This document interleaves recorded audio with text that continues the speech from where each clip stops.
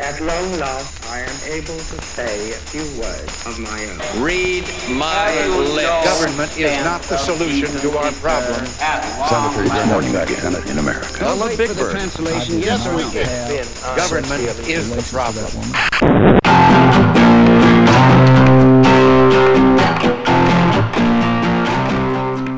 Welcome everybody to A Liberal and a Conservative Walk Into a Bar. My name is Matt, and I'm a liberal. My name's Tim, and I'm conservative. Thank you so much for joining us. Come give us a shout out at libcon.podbean.com. You can also find both our Twitter feeds. I am at libconmatt, and Tim is at libcontim. Go check out Tim's ministry at facebook.com/thatserviceguy.Lexington. We are recording live together in the same room for the first time. And it's awesome, and you guys should totally be here, but it's okay that you're not. So I'm obviously a little overly excited. We have lots of fun things to talk about, but in the meantime, how does it feel to be in North Carolina? Do you make all these hand motions when we're not together? Like, is this... Because I don't feel like I'm as animated as you are, which is weird. Because I feel like my voice is animated, but there's a lot of gesticulating. Yeah, I do. On your part. So, we're really close together, so keep your fingers... over there. This I do. Is the neutral zone. I noticed that like the very first during the very first show that we did, I was like reaching out when I would say a liberal and a conservative. Almost hit me in the face. And I thought, that's ridiculous. There's no one here. And then I thought, well, there's no one here, so I can do this, and it doesn't matter. So I do have one piece of advice. We're not entirely certain how good this is going to sound. So if this sounds like crap, and you're listening to us for the first time, go ahead and subscribe and come back. And comment on it. And tell us that it sounds like crap so we can have a comment from somebody. That would be exciting. Yes, please. While you're at it, we have had a fantastic first week sort of out there in the open. We've more than doubled our download count. We really appreciate everybody coming out and listening. Please spread the word and show us some love on the iTunes store. And again, even if we suck, we'd love to hear that too, so we can, well, yeah, we might listen to you. Yeah, but still give us 5 stars. I mean, don't cut the star count, you know. Totally, yeah. I mean, you've got to, like, help us pad our numbers. Anyway, so we are going to, we're just going to talk about a lot of different stuff tonight. It's been sort of an interesting couple of days with just a lot of small, sort of smallish things going on. We do have WTF and a whole bunch of quick hits for you this evening, and we are also going to talk about the letter from the Department of Justice and the Department of Education regarding all of this transgender stuff. We're going to take you back to the bathroom with us because, well, we like you, and we feel like we should all go to the bathroom together. So that's what Obama thinks. He agrees with you. That's awesome. Well, he is a liberal. He is. And we liberals like to all go to the bathroom together. You didn't know that? I mean, this is how we do. I didn't realize that was a thing for all liberals. All right. Well, the first thing we're going to talk about just very briefly is the fact that Tim's sitting here dicking around on Facebook while we do this, which he's it's totally Googling fine. The Oklahoma abortion law. I'm not. There's no Facebook dicking going on. We're going to talk very briefly about the flight in Egypt that has gone down this morning.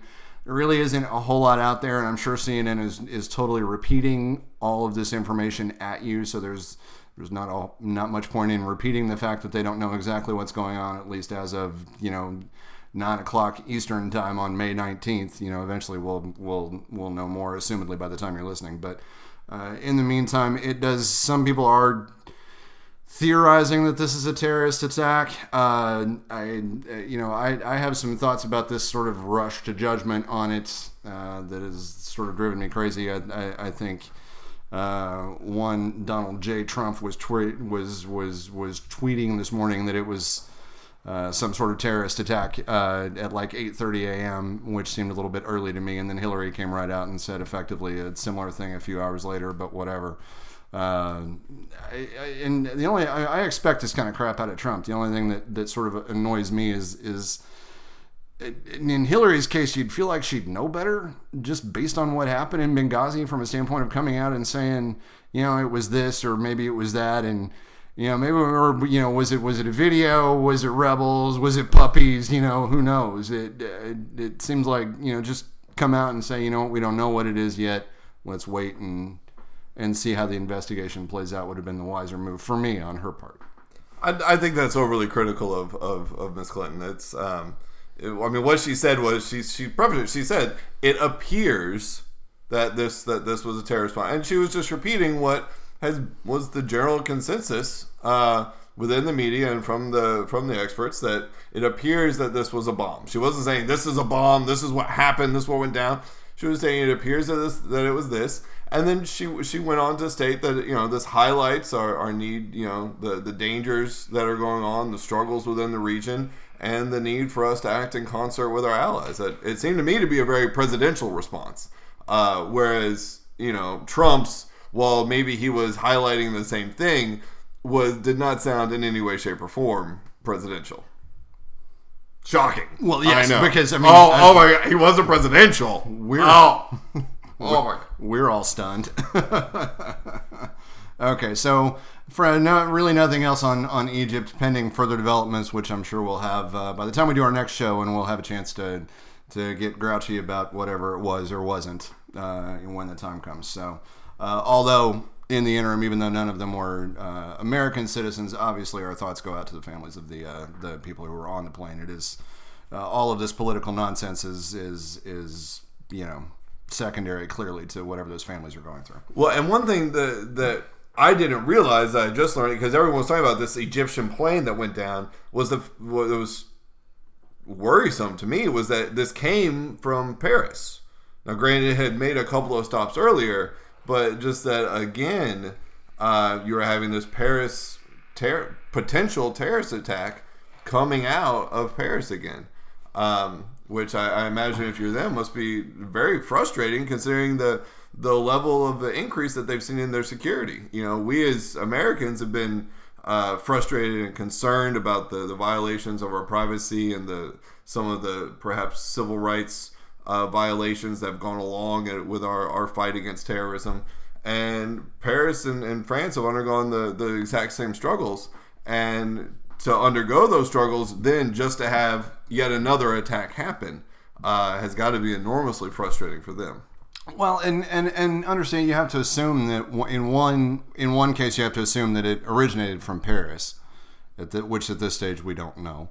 We don't know that there's two things about it being terrorism that give me pause. One, a guy on CNN made the point earlier tonight that if this was a bomb, this was at night in the middle of the ocean, but still near enough to a coastline that there would have been ships, and the kind of explosion that a bomb probably would have caused, even a small one, would likely have been seen for several hundred miles.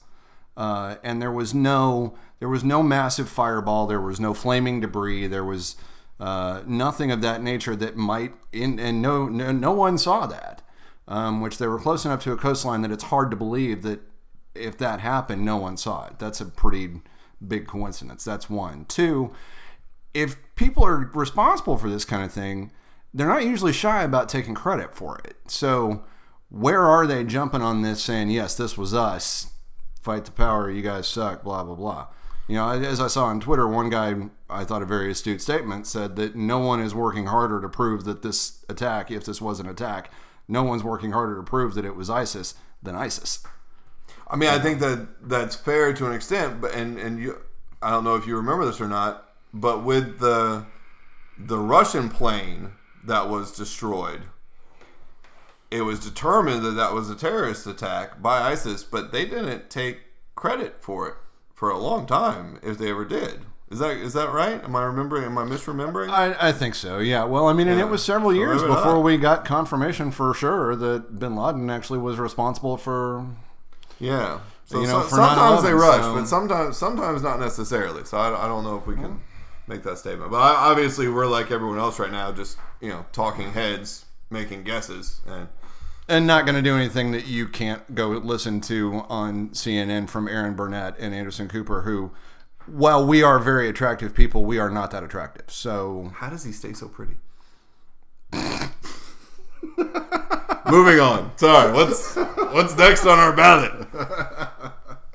Well, let's talk a little bit about the election. We obviously nothing it's you could say that it's been sort of a difficult week for Trump with there was the tax return thing, there was the publicist thing where let's face it. John Miller. He's faking. Of course he was passing himself off as his own Well, publicist. he admitted a decade ago that it was him. And if he did, who cares? Whatever. And okay, so it's probably coming out that Donald Trump is something of a sexist and probably a bit of a hound. What? Frankly, I'm shocked. I never would have thought that anyone that bought a beauty pageant for himself would be sexist. So frustrating. I know, it's amazing. Who knew? But the only we don't do a good job of being modern about Donald Trump. No, we don't. This is not our strong suit. No, not at all. But the only thing about Trump's week that struck me is that I think might actually have some legs, but I don't know, is the tax return thing. Because basically every excuse that he's put out there for not releasing his tax returns, the audit, it's not standard procedure, which is crap because it is. The IRS has come right out and said they don't care, so he can release whatever he wants. The judges have come right out and said they don't care, he can release whatever he wants, and yet he still insists that he either doesn't want. And then he came out and basically said it's none of your business. Why go through all this song and dance if you ain't got something to hide? And somewhere in there, I feel like it's going to come out, and there might actually be something in there that at least undercuts part of his argument, that he's not worth as much as says he is, or... Well, that's going to be the big thing, right? Because he's claiming that he's worth X number of dollars, but as a former business owner, when it comes to tax time, you want to make it look like you make as little money as possible. So he's got the one extent where he's trying to declare, I'm worth this much, my businesses are this great, see America, it's amazing. But with the taxes, obviously he's been trying to make it look like he makes as little money as possible because he doesn't want to pay taxes. So he's going to have, the moment he releases them, there's going to be an instantaneous difference between what he's saying his stuff is worth and what it appears on paper to be worth. Yeah. So... I'm interested to see how. That's the only one that I'm interested to see how it plays out, because I generally don't know, and I don't know. I think we're very interested in this. I don't think anyone who's going to vote for Donald Trump is going to care. Well, but do you think it could have because I guess that was sort of my next question, is that, we talk about this every time, and regardless of what Donald Trump would have you think, yes, it has become standard procedure for presidential candidates to release their tax returns. There's never really anything interesting in them, and they don't really sway people one way or the other, and they don't, eventually everybody makes a big deal about it. No, when are they going to release their tax returns? And eventually somebody comes out and goes, well, here's my tax returns, and the press goes, oh, well, thank you. And that's the last we hear of them. So, there's a part of me that feels like he's either doing this because he's obtuse, he's got something to hide, or he's, going to play a little bit of gamesmanship for a month or so and then release them, and everybody will just go, oh. Or maybe, in fairness to him, legitimately doesn't feel it's anyone's business. Which would mean that he's being obtuse. That's being obtuse? Yeah, I think so. I think that's being obtuse. I think that's being obtuse. I got away from the microphone and it fell, we have to, this is weird. If you guys could see us right now, you'd probably think we were morons, but it's okay. We're a lot cooler than we seem. That's not true. Mittens has been trying to recruit a third party candidate, not secretively at all. He has been absent. He has been very clear about this. This has been it's been about as covert as a night baseball game in Chicago. But he's given up. Apparently, he's decided that he's been shot down by pretty much everybody, and he's done. Yeah. Well, no Republican's going to do that. I would be pleased to see if one did come forth, because I don't subscribe to the, while it may be true that if the third party candidate who emerges is a Republican, that it will, hand the election to Hillary Clinton. I don't agree with the theory that therefore no one should do it.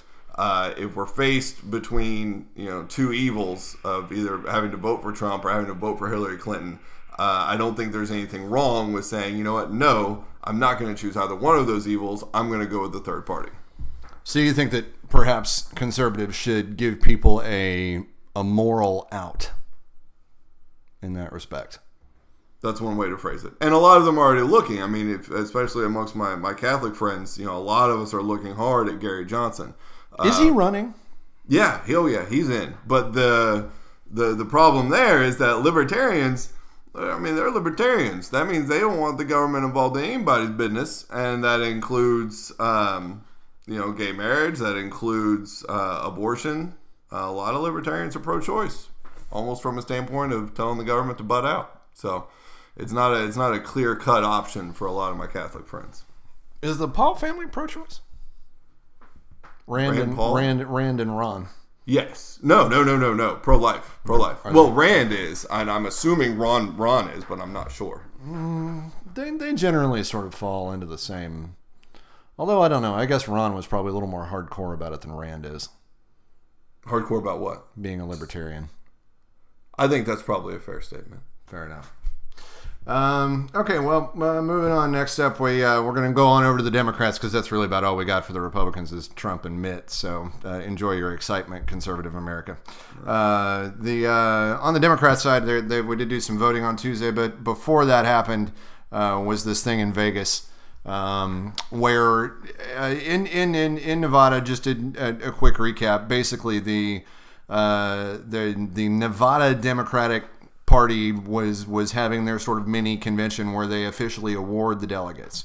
And the way that this went down, personally, I want to preface this by saying that Hillary won Nevada. In the popular vote, Hillary won. And the Bernie people were there's some weird way where there was a way that some delegates could be awarded at the time of this convention, and Bernie's people were trying to get those delegates awarded to him instead of to Clinton, which would have earned him a few more delegates. Now, the party apparently did some, admittedly, maybe a little shady stuff to change the rules at the beginning so that wouldn't be the way those delegates were awarded.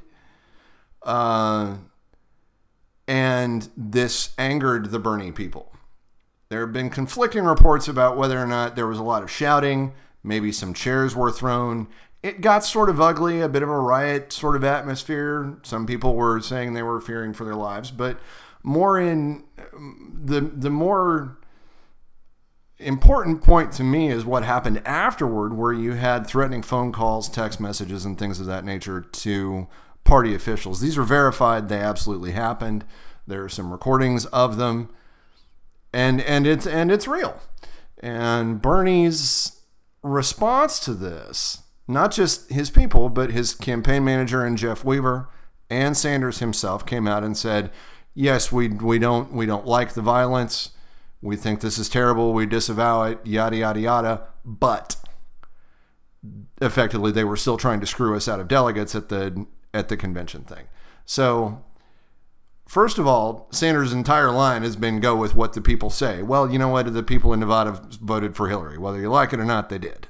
So if you're going to go with what the people did in Nevada, then you lost. So you shouldn't have gotten those delegates anyway. So that's point number one. And point number two, I don't trust anything before a politician says the word but, which means that he didn't really, disavowing the violence, but then adding that qualifier at the end, I thought was poor form on the Sanders campaign's part.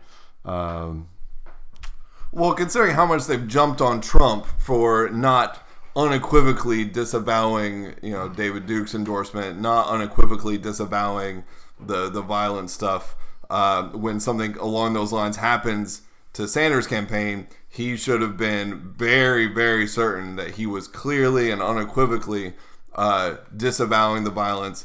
And I think going as far as to make a little statement to his supporters saying, look, I appreciate your support, but this is not the way that I want to win the presidency. And he didn't do that. So just as Trump should have done a better job of saying, unequivocally disavowing, because Trump did later go back and disavow, David Duke's endorsement. He has made, some sort of, don't want violence, it's not good. But just as he should have done a better job, Sanders should have done a better job as well. Yeah, I obviously I wholeheartedly agree. So I mean, I don't know that we necessarily need to spend a whole lot of time on it. We're getting down to it, and even it seems like some of even the really hardcore liberal media is sort of starting to turn on Bernie and make calls for him to get out of the race. I mean, he's mathematically he's done. He's almost completely been eliminated. I mean, not 100%, but it's pretty damn close at this point. It would take a massive sweeping of the six states that are left. Yeah, and one of which, at least in New Jersey, he's way behind. And he's actually still behind in California. Whether or not he'll stay there, I don't know. But at this point, I'm going to stick with. I've continued to. I've picked on Bernie and his supporters a little bit more than my share. Long before anyone else was doing it over the last 3 or 4 months, so I'm going to hold off on saying anything else. But I do think it's getting to a point where, for me, if he wants to stick in through all the contests, that's fine. Honestly, that's what Hillary Clinton did.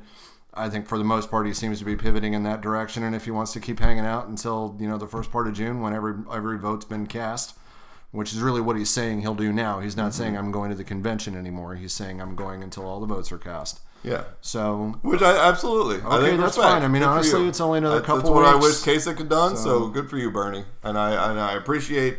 And in general, I mean, this last little bit has been a little bit of a blemish.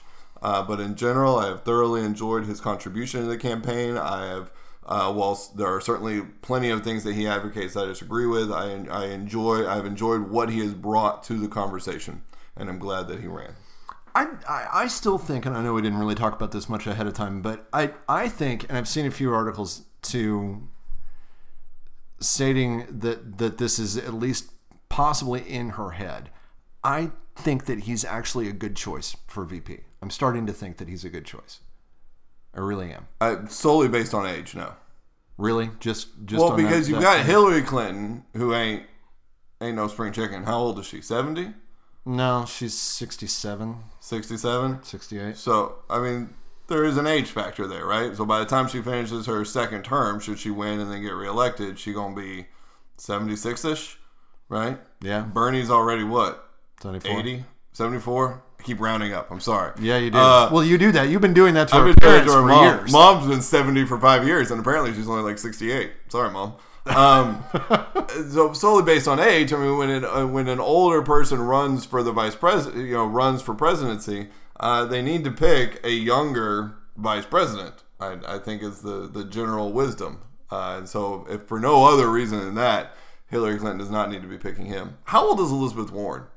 Speaking of possible, she's younger than Hillary. Younger than Hillary? Okay. I want to say she's in her late 50s, maybe early 60s. Okay, at most. so that would be legitimate if you're wanting to pick someone who is on the far left, which I get where Hillary would be coming from if she did want to go far left, because for some reason, which I firmly disagree with, she is viewed by many as a far left candidate, at least in Republican ranks.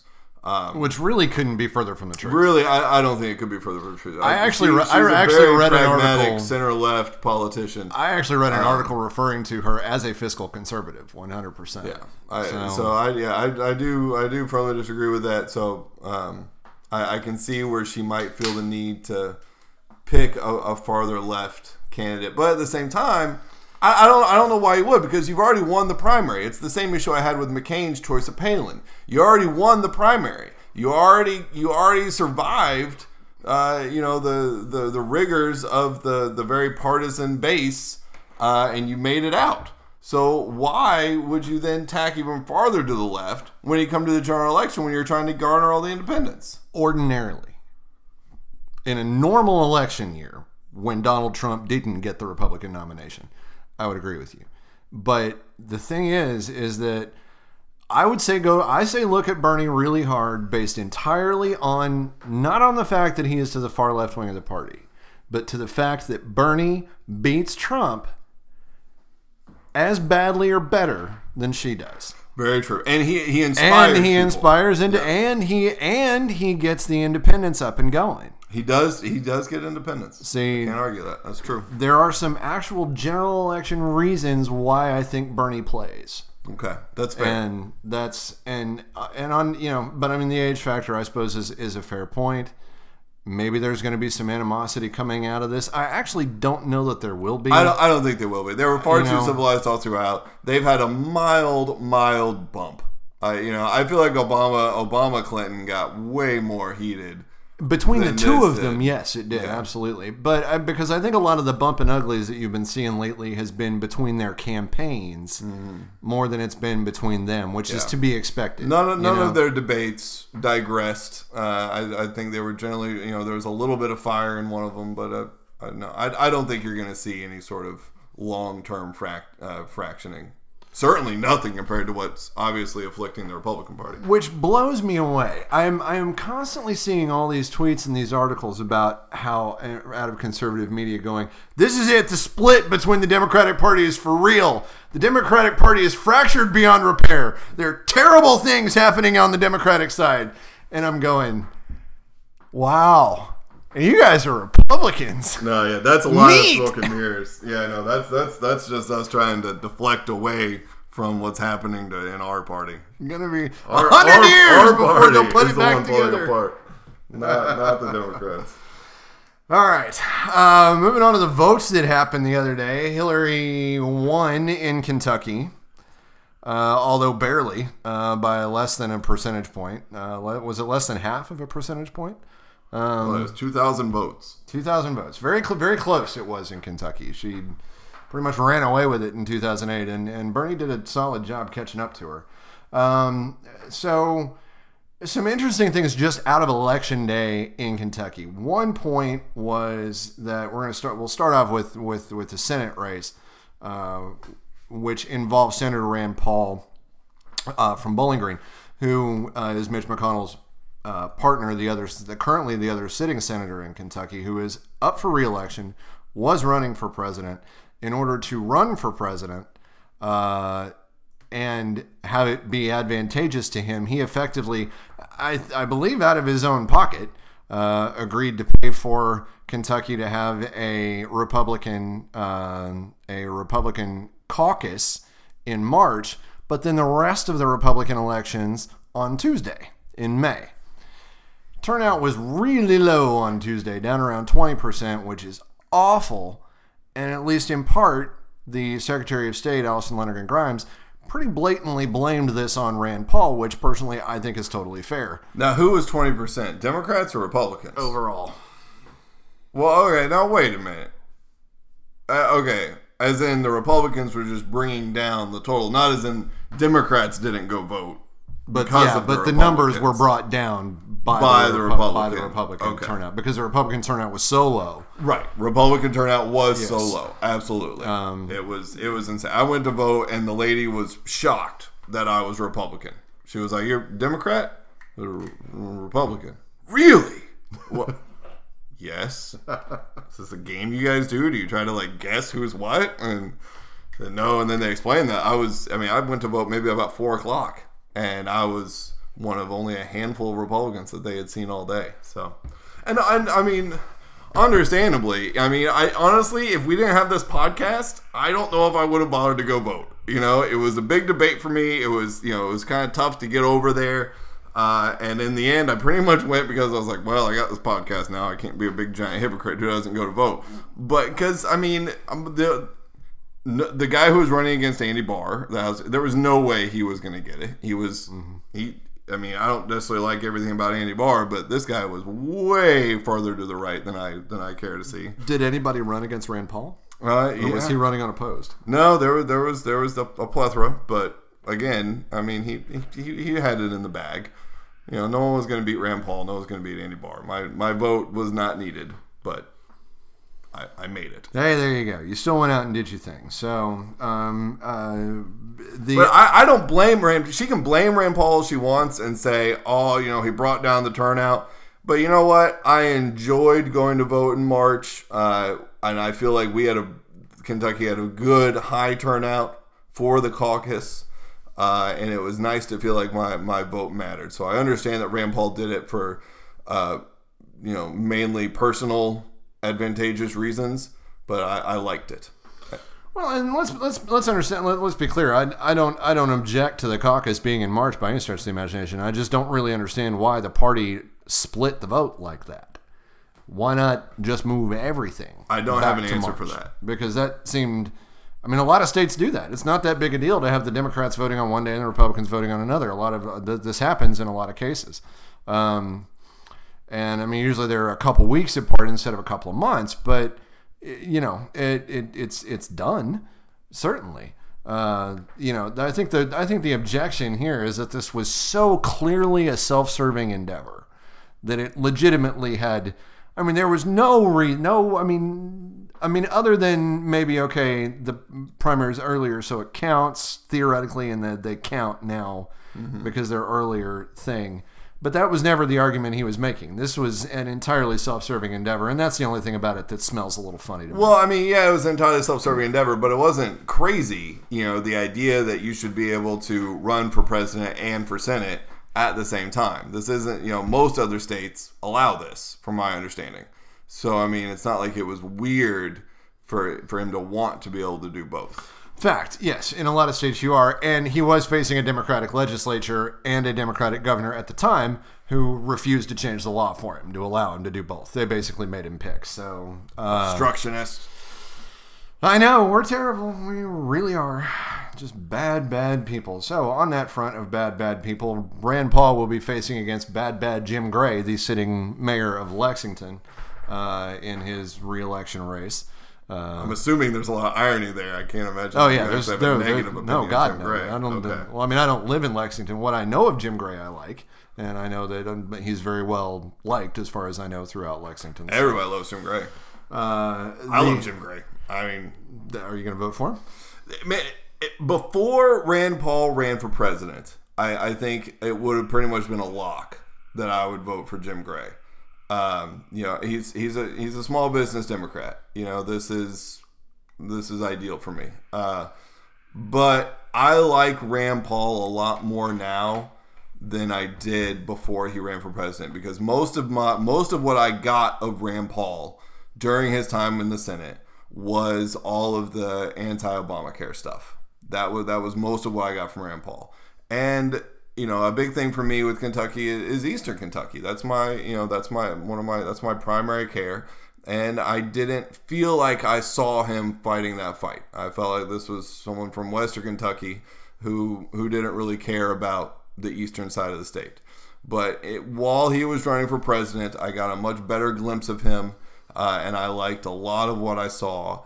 And I feel like we need people like him in our government. So it's gonna be tough.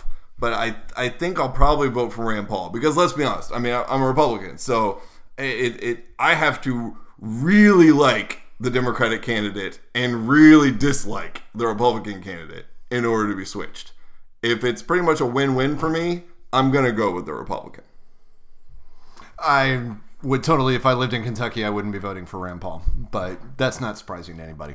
So. Much like Tim, I have to really like the Republican candidate in order to think about them. So, and I don't really like Rand Paul. In fact, I don't like Rand Paul. So there we go. But I do find one minor amount of irony that I think would be just fantastic would be that if we were to elect an openly gay senator out of Kentucky, I think that would be great. After all of this mess with Kim Davis and Kim Davis. I was like, why is that ironic? Lexington's pretty per capita, pretty highly. We got a large population of gay people. Yeah, no, absolutely. But at the same time, there is some sort of poetic justice to that. Were we to elect an openly gay senator after all of that mess, I think that would be great. But that's totally secondary to the fact that I like the guy and I think he would do a great job. So, I mean, I think it would too. Let's be clear. I mean, the Senate race in Kentucky for me is a win-win, and I'm happy with whoever gets it.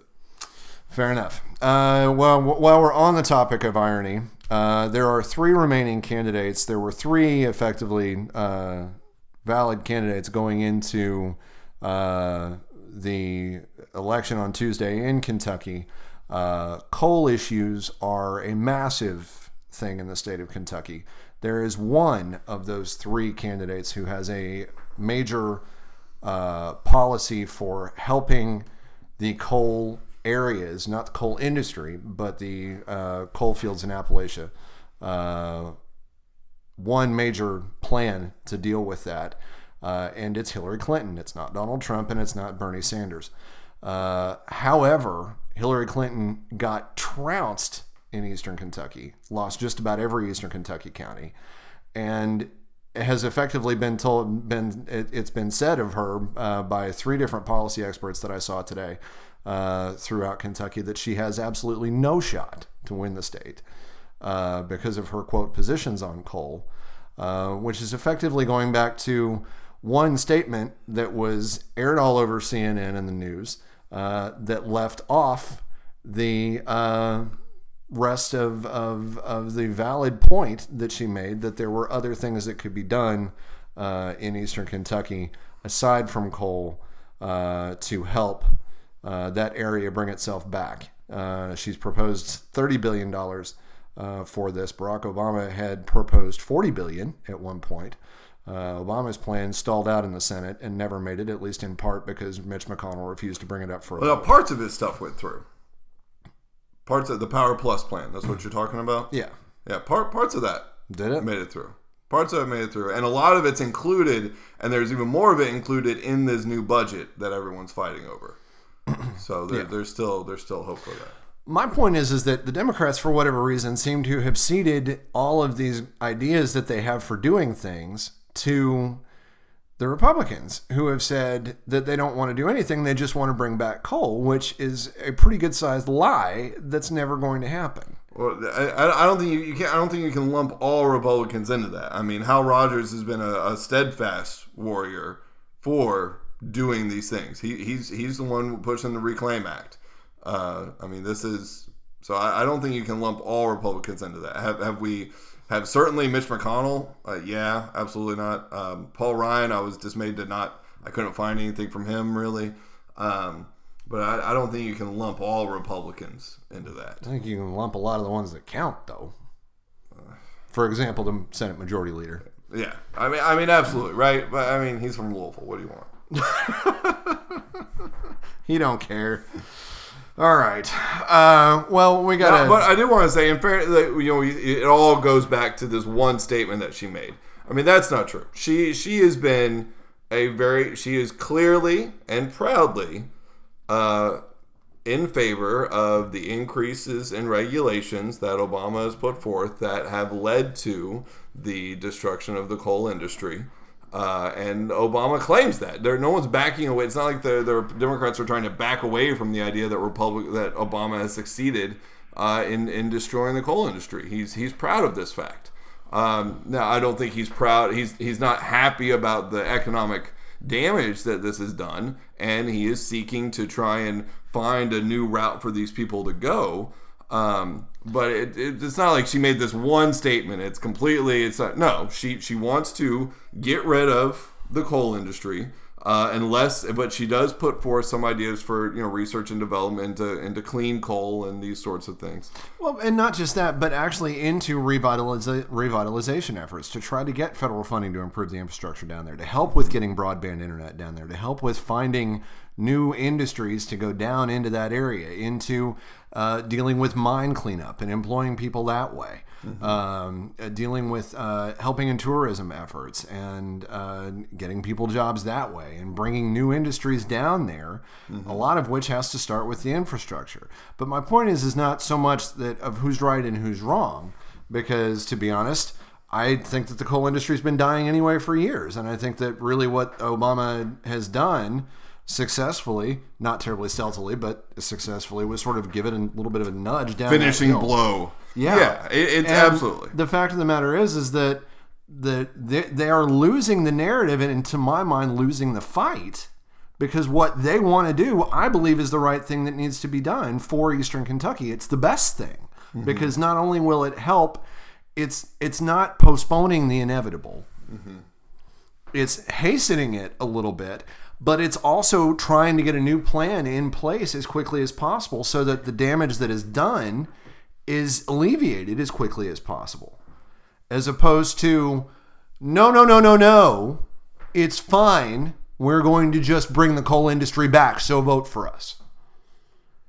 Agree. I don't agree. I don't agree with that. The idea that coal companies have been taking care of Eastern Kentucky and that coal is good for Eastern Kentucky. No, coal put money in some people's pockets, but overall, in the end, it's a destructive industry. It's damaging to people's health. It's damaging to the land, and we need to find other ways to go about this. Now, I mean, and again, the struggle is always going to be, well, if these politicians could just talk things out reasonably, then you could, but I guess no one's ever going to do that. But I mean, because the proper way to go about things would have been to say, okay, look, we need to be decreasing coal, right? Because we're Democrats and that's what we want, and because that's what's good for the environment and all of these sorts of things. But we can't hasten the destruction of coal, wiping out what little is left of the economy in Eastern Kentucky, and then go about trying to put in some new money and some new things to try to energize everything.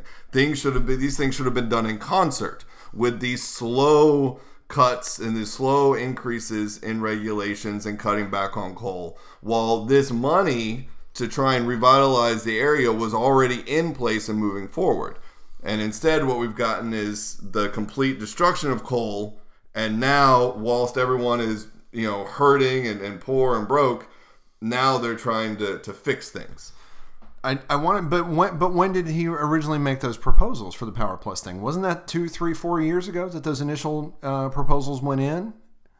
I honestly couldn't speak to that. I got to look that up because I think it was at least a couple of years ago, and it was around. I mean, yeah, he's been doing this steadily throughout his presidency, but I mean, it's not like he just recently proposed this. I mean, this is Hillary's proposal we're talking about now, and she's just a candidate. But Obama tried to do a lot of this, and some of it, you're right, I think he did successfully, yes. And Hal Rogers, I do remember, got through something fairly good. They haven't succeeded yet. No, they haven't sucted yet. Didn't they get it through the House, I thought? The $1 billion, yeah, I think it's gotten, but it hasn't gotten through everything yet, but it's gotten through the House. But yeah, the $1 billion Reclaim Act has not gotten all the way through. Hopefully it will. Yeah, well, get off your butts and do something about it, both of you. I actually don't care if it comes from Democrats or Republicans or whatever. Just do something. Absolutely. And the same goes to our Kentucky Senate, our Kentucky House, and our Kentucky governor. Eastern Kentucky is an important aspect of our state, and it cannot be ignored. And it's not partisan. It doesn't matter. You can't look at this this is not a game. I mean, that's the thing that pisses me off about McConnell, is that he seems to look at this as though it's about winning and losing Republicans versus Democrats. It's not. We're caught in the middle. And it's issues like Eastern Kentucky that go by the wayside and lose because he's off dicking around playing Game of Thrones or something. Oh, dang it. I was going to say Game of Thrones. Ah! Yeah. Agreed. All right. Next. Well, I think we're going to have to hold off on the education thing because we're pushing time. Or do you want to talk about the education thing? We have three kids. We were saving this for my WTF. So if we're still doing WTF, I'm talking about the money education thing. Oh, the money. I don't want to skip that. Oh, that's up to you. You run the agenda. You're right. All right. Well, I mean, we got like 15 minutes to go, or we can do a really long show tonight. Do you want to do a really long? No, I don't want to do a really long show tonight. I want to do. We keep doing an hour. Let me do my WTF. I'm ready. Well, then that's where we're. It's up on my Twitter feed. That one. All right. Time for WTF. Can I go first? Oh, sure. Okay. Because yours is going to lead into the next our concluding topic tonight. All right. It might not be a concluding topic. It might get summed up with "we disagree" very quickly. This is very true. All right. Well, we're going to move on to WTF right now. My WTF goes out to Speaker of the House Paul Ryan for today, declaring that he was committed to fighting the new overtime rule. The Department of Labor is going to raise, yeah, that's right, bury your head. Bury it! The Department of Labor is going to increase the minimum standard for salaried workers to assist with the rise in effectively making it so that if you make less than $47,000 a year, then you have to be paid overtime. This is a rule that's changing in the Department of Labor. I've repeated myself like 9 times here. And Speaker Ryan has declared that he is committed to fighting the new rule. He doesn't want it to go into place. Bravo, sir, for a new line of attack, for saying, hey, here's something that's going to help, and don't worry, here come the Republicans to say, no, you can't do that because we don't think it'll help. It's just going to hurt small business. Sing us a new one, Paul. But, whatever you got, buddy. Go the hell away. You're probably going to lose this one. And just, whatever. It's the same old stuff, and it's stupid. Whether or not you think 47,000, maybe that's a little high. You want to come back and say it's a little high, we'll try to bargain it down to 36,000 or something. But, don't come out and go, no, we need to keep this exactly as it is because it's working. No, dude. People get screwed constantly by this overtime rule being as low as it is, and it needs to be fixed. The Department of Labor is going to fix it, and here you are coming out going, no, that doesn't need to happen. Shut up. And I'm done. Well, I mean, so that's this point for me. I think we just did a show where I talked about the idea that I agree with the overtime rule. I agree with the idea that this is something that gets abused, especially I'm obviously pretty experienced with the restaurant industry. This gets abused a lot in the restaurant industry, and so in general I am in favor of it. The one argument that I think he could have made, he doesn't appear to be making, which I do get the argument if you wanted to say that this should be done through the legislature, through a law, as opposed to what feels like yet another example of the executive branch deciding things by reinterpreting laws and adjusting things. So I can see if he was making that argument, I could at least understand, though I may disagree with it, but he doesn't seem to be making that argument. So I disagree. I don't think that this hurts the very people that it alleges to help. I think that overall it's a good. My only rebuttal to that is that I think, I could be wrong, but I think that the existing thing is not even a law. I think the existing thing is a rule, and they're just changing the existing rule. Okay. Maybe. I think that's the way it is, but I'd have to research that to confirm it. But I'm pretty sure that's the deal. And just, it's House Republicans doing House Republican shit, and I'm tired of it. So anyway, we're going to move on to Tim's WTF, which is going to lead us into our next topic. So I cede the floor to my brother. I give a pretty emphatic WTF to President Obama for the Department of Education and Department of Justice new ruling on how they're going to read Title IX, and the declaration that gender identity is the same as sex, and that any student who declares themselves to be whatever gender they like, they must therefore be treated as that sex for the sake of Title IX and the federal funding that comes along with it. So this entails using of restrooms. So now males are biologically male females. So transgendered, I get confused, are now allowed into if you're looking at me restrooms to help you out with this one, I'm not. It does. It gets confusing.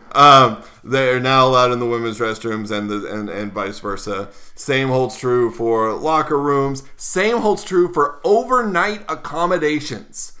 So they go on a class field trip. They stay, the standard thing. You got two queen beds.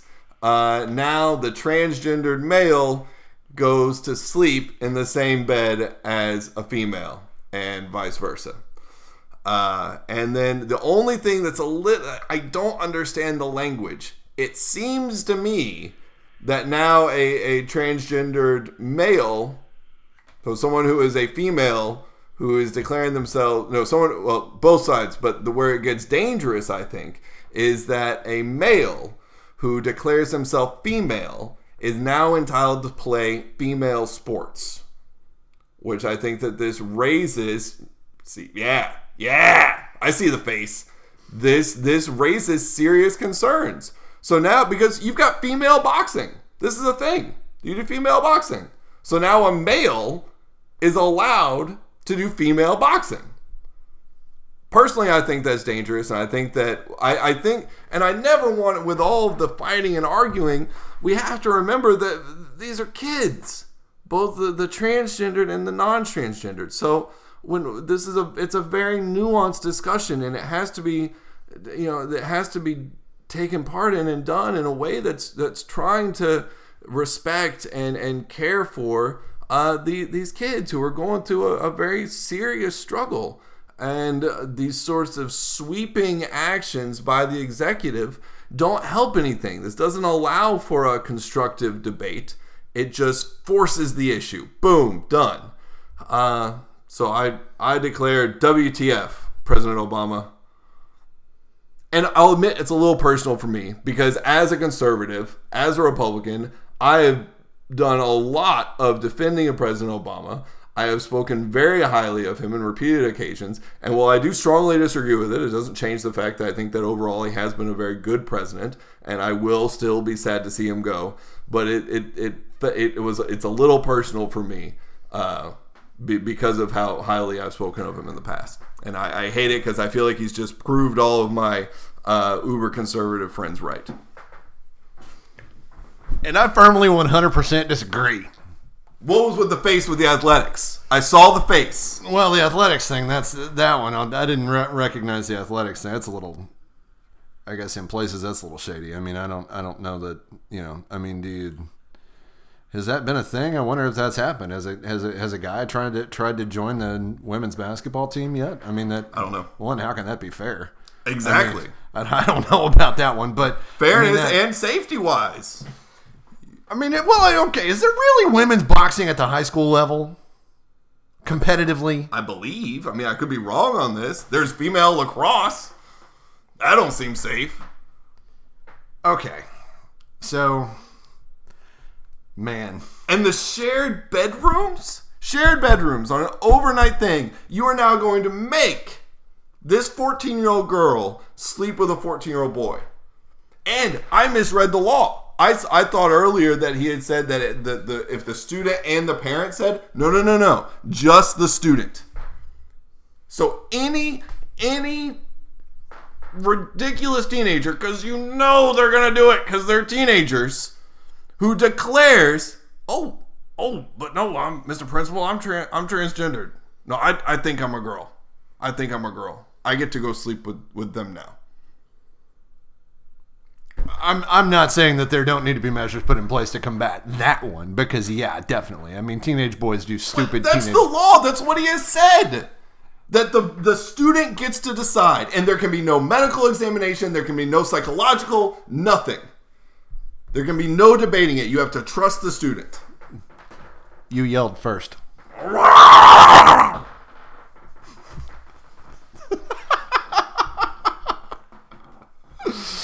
All right. First of all, it's not a law. It's an interpretation of an existing law. Double WTF to every Republican just like you who's out there overreacting and sitting there looking at go, oh my God, it's the imperial president making imperial laws, doing the imperial things, passing things from the executive and overreaching and blah, blah, blah, blah, blah. Bull. And I didn't say bullshit because we're not cursing, but it's still bull because it's not a law. It's an interpretation of a law. It is a department looking at Title IX, which is the law. The letter is a reading of said law, advising school boards and schools and educators.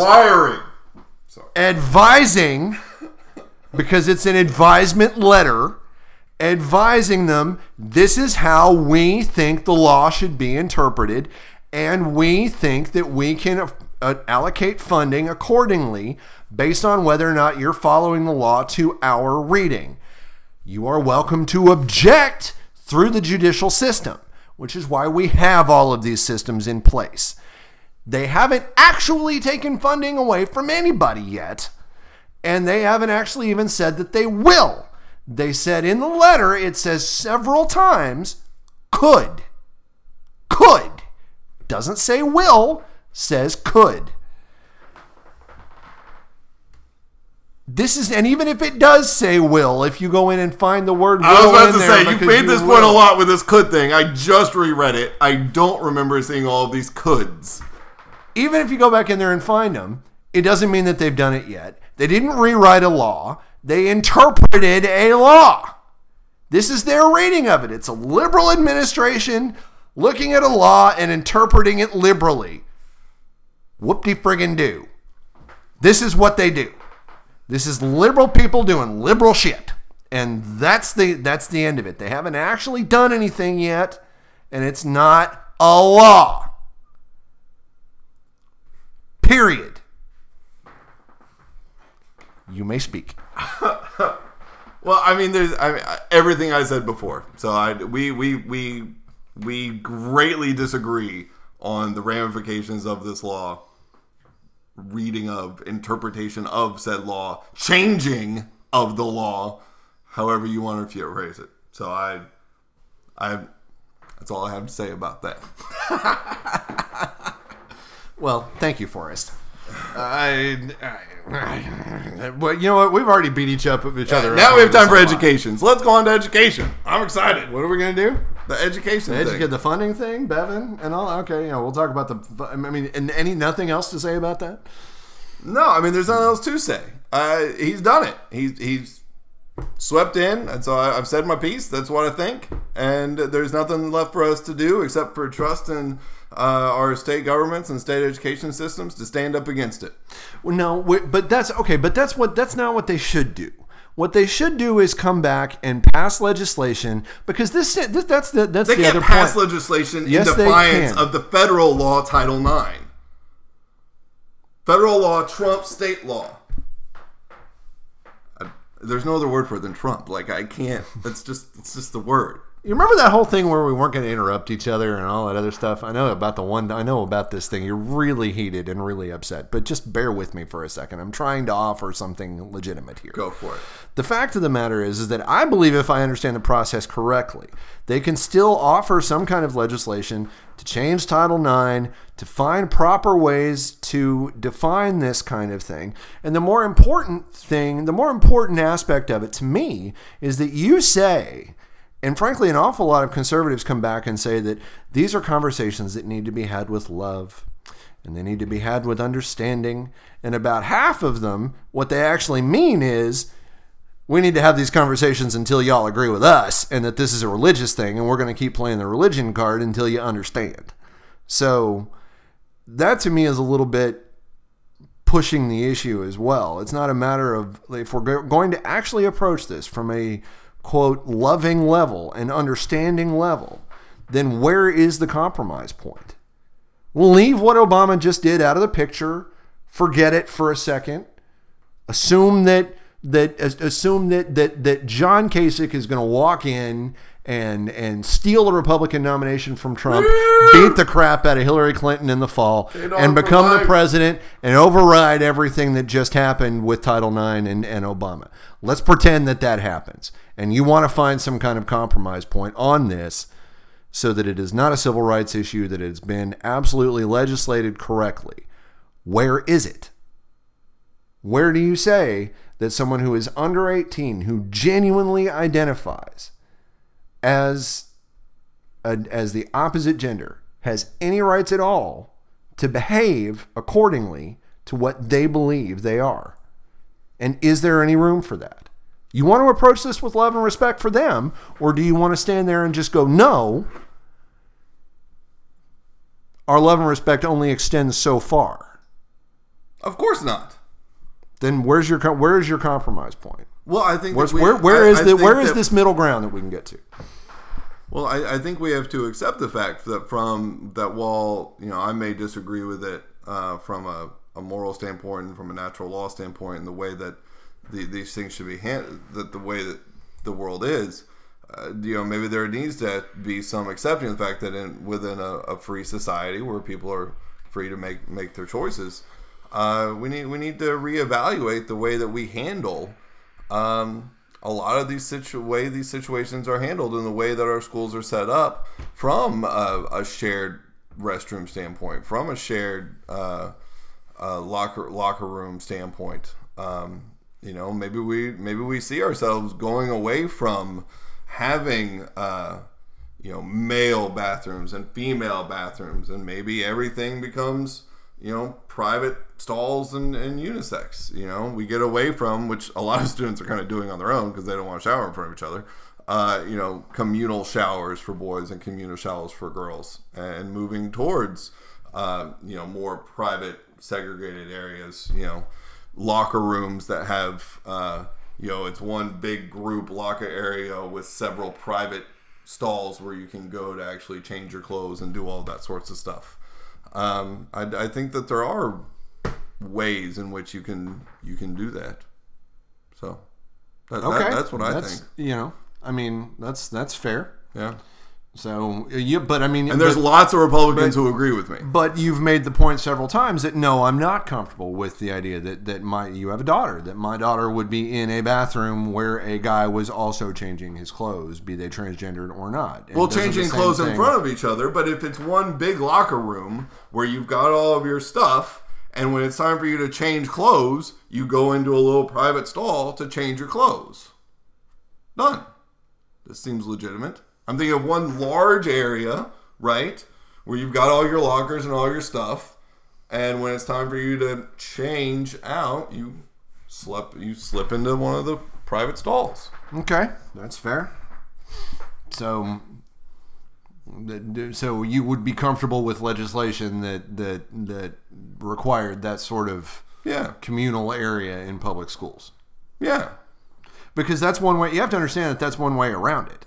I do understand, and that's what but that's one way around this Title IX ruling. Agreed. In that if you can get but he doesn't. They don't leave that open in the Title IX. They don't, at least in the letter, they do not include that sort of statement where they leave schools the room to make those sorts of adjustments. No, but I'm sure in that if their interpretation of Title IX was that men must be allowed in the women's bathrooms, women must be allowed in the men's bathrooms if they identify as said gender, locker rooms, etc. If you just did away with men's and women's rooms. Okay, that's true, because it does. What it says is that if you have a female room, then the transgendered male has to be allowed into that female room. But if you just got rid of that, then it wouldn't be an issue. So yeah, correct. You could. So if North Carolina came back and said, "Okay, here's what we're going to do. We're going to say, all right, this is the standard by which all North Carolina public schools must have their bathrooms. Mm-hmm. Put up doors, whatever, Mm-hmm. Yeah, that would work. Take that out of the picture instead of coming back with this sweeping legislation and also rewriting several other laws in the process that North Carolina put out there. So exactly, I think that there are ways that this can be done, but I don't think that what he did was productive towards those conversations. I don't know, but what if this forces them to do? I still don't think you can make that argument. But what are you going to do? Fair enough. We are as you said, agreeing to disagree. However, if you are a listener, here is one question that I have that neither one of us was able to figure out: is I want to know when bathrooms, period, public, private, schools, not schools, restaurants, bars, whatever. When did bathrooms become a matter of law at all? Has it ever been a law that men's rooms had to be women's rooms and all this other stuff? Because that's what scares me about what North Carolina did, is that they opened up this sort of Pandora's box to being able to be prosecuted for hopping into the men's and women's rooms. I was telling Tim a story the other day that I stopped at a Starbucks while I was traveling from our parents' house back home here to Durham, and when I pulled in the parking lot, had to use the bathroom, didn't go through the drive-thru, went in, did my business, came out, and there was a line out the door to get into the women's room. And as I'm walking out of the men's room where there was no one in line, this woman looked right at me. We had this little moment, and she kind of shrugged her shoulders as if to say, fuck it, and went into the men's room. So did she break the law then in North Carolina by doing that? And if she did, why? This is just, it's mind-blowing to me, and I want to know why bathrooms and laws and men and women, and it's just stupid. So, anyway, moving on to, honestly, I think we're done. No. Yeah. Oh, we don't even get, no education. No Oklahoma. Do you want to do, no, we didn't get to either one. Do you want to do one of them? Well, you can pick one. We'll do one. It's another 10 minutes. Who cares? These people love us. They do. You love us. No, we'll save it. We'll save them for next time. No. The abortion thing was pretty good, though. No. You know what? You want to hang on to that? Yeah, we'll hang on to it. All right. We'll do that next time. So, all right. Well, we got to wrap it up. Tim's going to take us out with something cool. Pope Francis, my man, said, when God comes, he always calls us out of our house. We are visited so that we can visit others. We are encountered so as to encounter others. We receive love in order to give love. Something cool. Very cool. I could not possibly agree more. Thank you so much for joining us. Be sure to check us out, libcon.podbean.com. Follow us on Twitter at libconmatt, at libcontim. Thank you so much and enjoy the rest of your night.